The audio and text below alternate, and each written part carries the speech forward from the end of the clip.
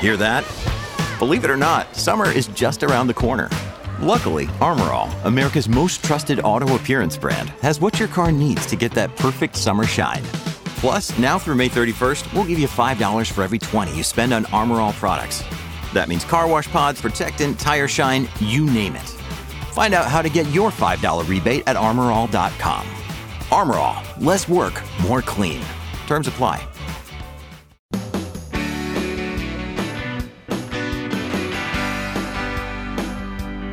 It's my pleasure to welcome you to the Clark Howard Show, where our mission is to serve and empower you so you make better financial decisions in your life. In today's episode, there's a streaming standoff going on between Roku and YouTube TV. Why does that matter to you? Well, this was once a big issue with cable and satellite. It's now migrating to the streaming world, and I want you to know how you play this thing. Also, there's huge news in the new car buying industry, something that I think is going to absolutely change the experience for you buying a new car across the United States. So, Roku is the dominant platform in the United States, along with second fiddle is Amazon Fire for streaming television service. There's minor market share with an Apple device and a Google device, but the real action has been with Roku and to a lesser extent, Amazon Fire. So when you have programming available through Roku or any of these various services, there's a revenue share of some kind, some secret formula that each app negotiates with the streaming platform. Well, Google with its YouTube TV, which is I think the dominant platform for streaming something close to traditional cable kind of stuff with live channels and local networks and all that stuff. YouTube TV, according to Roku, is playing really hard to get along with and making demands that they consider to be unreasonable. And Roku put out a release calling Google a monopoly that was using its monopoly power to crush the little guy. And it's getting really ugly. And has always happened when sports packages or channels or whatever would disappear from cable or from your satellite, where you were paying for that programming. Who loses in all this when these giants, these titans of television start slugging it out? You and I lose. So what you potentially face is you could be paying $65 a month for YouTube TV, or through, if you're a T-Mobile subscriber, $55 a month for YouTube TV. Hey, you didn't know you could do that if you're a T-Mobile subscriber, did you? Yep, but you can. You get $10 a month savings. But you're about to be in a position where you're going to be paying that, and if they don't learn to make nice, you and I aren't going to be able, if we use Roku as our platform for streaming, to be able to watch YouTube TV. And the companies are going to keep battling by press release to say, no, we're not the bad guy. They're the bad guy. Or they're the worse guy than us. There are no good guys in these fights when you and I as consumers get squeezed. So if this does happen and your screen goes dark from YouTube TV as a Roku user, and again, we're going to see this again and again with all the platforms where programming we're paying for is going to go dark. You're going to see these tortured notices from Google telling you how you can work around your Roku to watch YouTube TV. And there's got to be a better way. There's got to be a better way for these fights within the television industry or video industry to be settled short of putting you and me in the middle. I think about people with sports packages that are nuts of a particular sport, whatever it is, and they're paying for a programming package that includes the team they love or the sport they love, and then it goes dark because of one of these fights. This is wrong and should not continue to be an issue. And even if YouTube TV goes dark on Roku, it will be for a relatively short period of time. And then they'll learn to get along. But then in the meantime, you and I are left sitting there as collateral damage.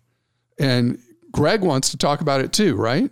Yeah, actually, Greg in California wrote in and said, what's going on with the great battle of Roku and Google? I heard a rumor I may lose my YouTube TV. It's probably not that big of a deal because I'll just use a different service until the next great battle occurs. But this is very frustrating from a consumer standpoint. At the rate this is going, you'll need a media stink segment on your show soon so your listeners can vent about how all these battles between streaming companies are only hurting the consumers. Okay, so Greg predicted what I was going to say about that. And Greg, you added something that I meant to mention and I failed to.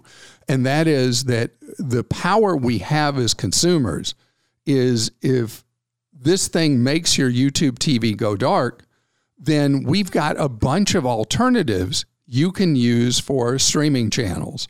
And in fact, we've done a comparison recently on Clark.com comparing each of the services, the advantages and disadvantages and the price points. Bulletin, YouTube TV is probably the most comprehensive, but also the most expensive at $65 a month retail. There are others that start as cheap as $20 a month. And then Jake in Georgia says, I read the post on your website about negotiating internet costs, which recommends pitting providers against each other. I'm moving into a new complex, and the only provider is AT&T, which requires you to rent their equipment and pay a ridiculous $10 a month rental fee. Is there any way to negotiate this? Jake, there is not, but I did want to tell you about two potential alternatives in the new complex that you may not be aware you have.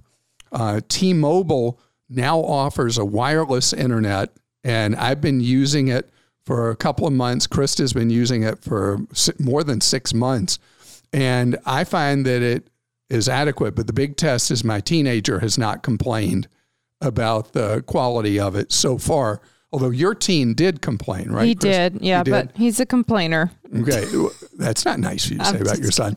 So if you are in an eligible address, which again, 30 million households are, the T-Mobile is $60 a month for pretty robust internet service. The other, and no contracts required. The other choice available to you is from Verizon Wireless that is rolling out more and more millions of households that are eligible for their wireless home internet. That is a better deal if you are a Verizon Wireless customer for cell service, but still better than what you pay the cable monster, in your case, AT&T, for home internet. And I would see if either of those are available. Then that gives you a lot of negotiating power with AT&T, where you can say, I was going to go with you, but I've got this much cheaper offer from, let's say, Verizon. And they say, well, then what if we offer you this special deal that we'll give you for 1 year, blah, blah, blah, blah, blah. But AT&T does not come off the ripoff charge of $10 for their modem that has an effective cost to them of probably 60 cents a month that they're charging you $10 a month for. It's just another ripoff fee from a big former monopoly. All right, and let's just stick with the monthly technology here. Michael in Pennsylvania says, I want to know your thoughts on Google's phone plan, Google Fi. Is it worth it? I have my phone plan with T-Mobile at the moment, but I wouldn't mind switching providers if I can save some money.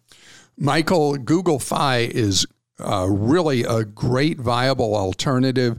It also is maybe the best choice if you travel significantly once the pandemic is behind us overseas. But I did want to mention something as a T-Mobile user, and that is instead of doing Google Fi, since you already know T-Mobile works where you are, look at Walmart Family Mobile as an alternative. Or if you're not married to T-Mobile necessarily, which you wouldn't be if you're looking at Google Fi, also look at something like Visible. Visible is Verizon's hidden discount brand, which is funny, the name's Visible. And then Verizon also has another brand, which is Yahoo Mobile. Who knew that Yahoo still existed as a viable brand?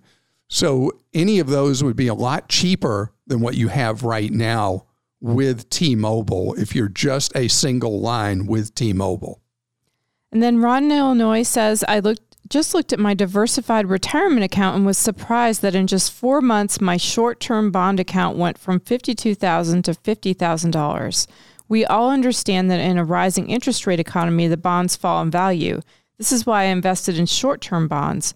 If not short-term bonds, where can I put my money? CDs, treasury bonds, the mattress? So the 4% that you lost on your short-term bond fund in just a very, very short period of time, 120 days, that self-corrects over time. I would not fret necessarily unless you have money in there that you need to use imminently. I would be okay. I would chill because I had the same thing. I'm in a short-term municipal bond fund, and I've seen a decline so far in 21, but also on a similar order to your decline. And so if you were in a long-term bond fund, you would have seen a potentially much more significant decline in value. That's why you're in the short-term bond. But over time, even if you're looking at a period, let's say of a few years, you're going to find that the short-term bond fund will way outperform in a typical cycle what you could earn in CDs or a savings account. And next, I'm going to tell you about something that when we were having our podcast planning meeting, I was freaking out with excitement. And Krista was like, I just don't get it. Why is this such a big deal? But it is the first step in a major change in making new car buying the way it should be, customer friendly. I think about over the years that I've been talking to you about your wallet since the mid-1980s, I've had more complaints about the vehicle experience, buying experience, than any other thing. And it'll change month to month, year to year. And with our off-air advice center, our Team Clark Consumer Action Center, we track all the complaints that come in, and problems with the vehicle buying experience, new and used, are always, I guess you'd call them a big winner, really a big loser, where they're always there is an area that people have had a lot of dissatisfaction with the experience. The used car business, as I've been sharing with you for many years, has been moving market share gradually but steadily towards customer-friendly buying options. It started with CarMax in the 90s and has accelerated lately due to the internet because of the rapidly growing Carvana, Vroom, and others like it that sell you a used car in a customer-friendly way with some warranty coverage, the right to return the vehicle for a full refund for any reason in a period of time. CarMax now 30 days for that in a lot of their locations. And Carvana is 7 days.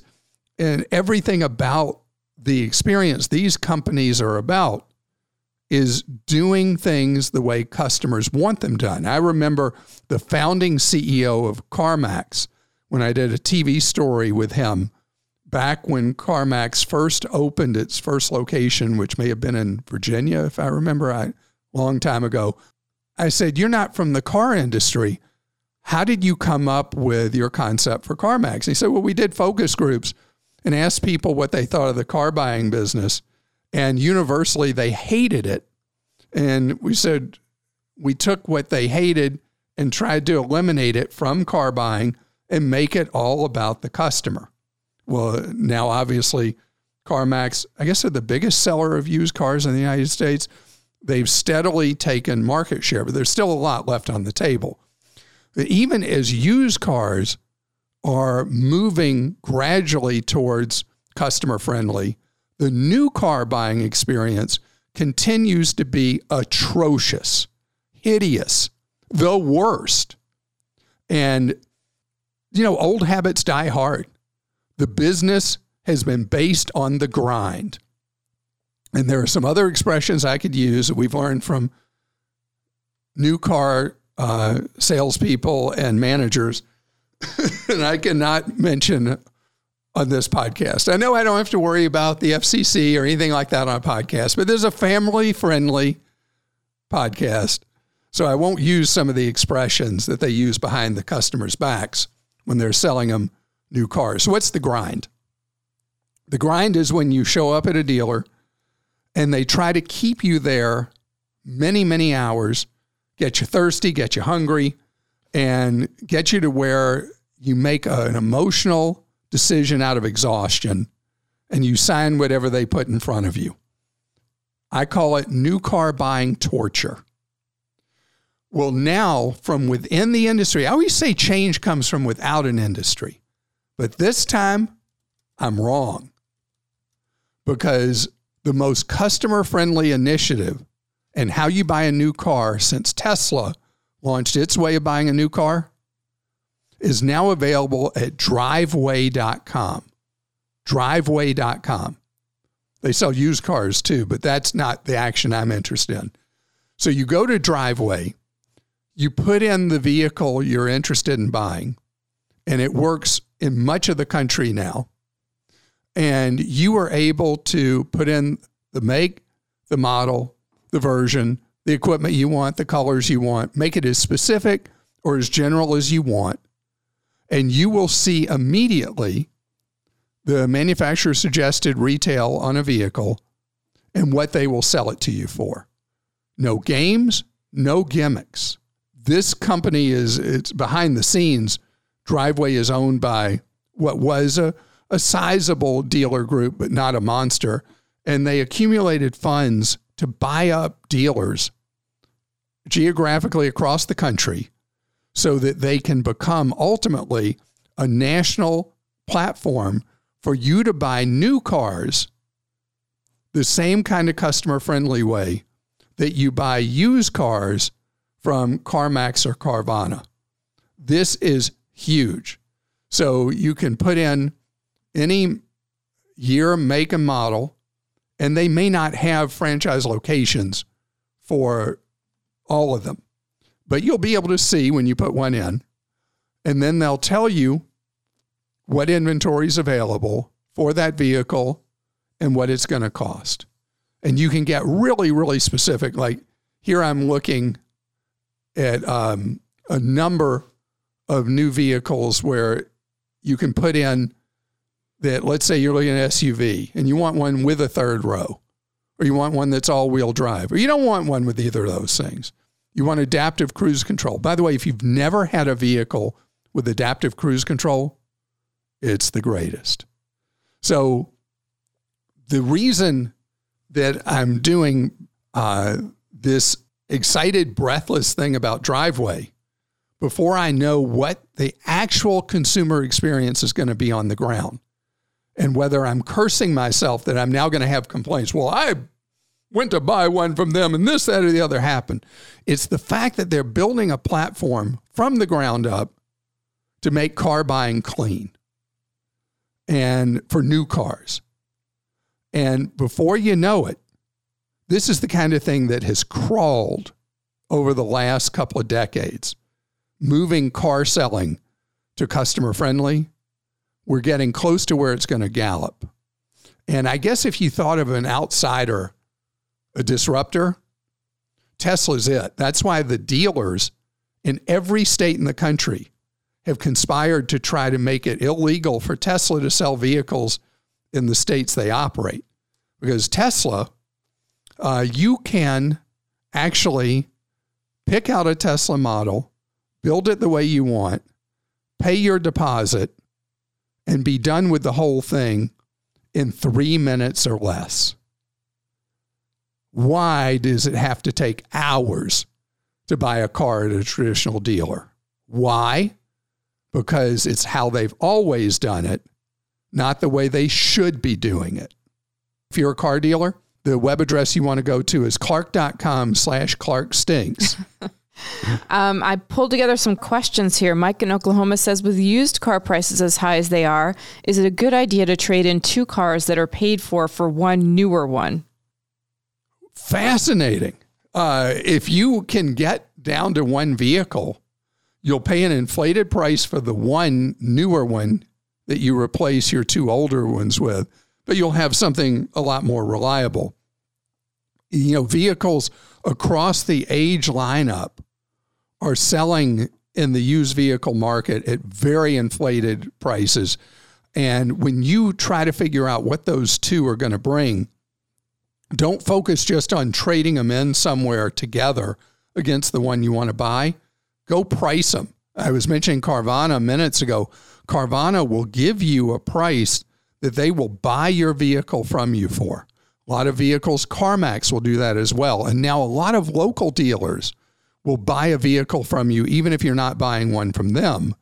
You want to shop that side of the deal first, because you may find you'll make a lot more money on those two vehicles selling them independently from the purchase you make of the one later than doing a traditional trade-in.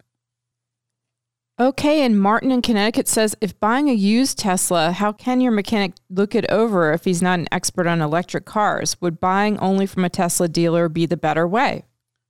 So the used Tesla market has a big gap in pricing, buying a used Tesla from Tesla or buying it from an independent. And part of it is this problem that when you buy independently, you have no way of really knowing the history of that vehicle. And what I've recommended to people who want to buy a used Tesla independently, not from Tesla, is that you can't really find a mechanic that can check it out the traditional way. You want a body shop to check it out to see if it's been in any major accident. I'm more concerned about an accident than I am other issues. If you're looking at a Model S or X, though, and it is 2015 to 2017, maybe 2018, you'll be able to find this if you search. There's a major recall that makes the S and X hard to use because of a design flaw that Tesla did in the main brains of the operation of the vehicle. And if that vehicle has not been repaired under the recall, you could be buying real trouble buying a used one in those years. And Krista, it's 16 to 18 or? For the X, the S is 2012 to 2018. Wow.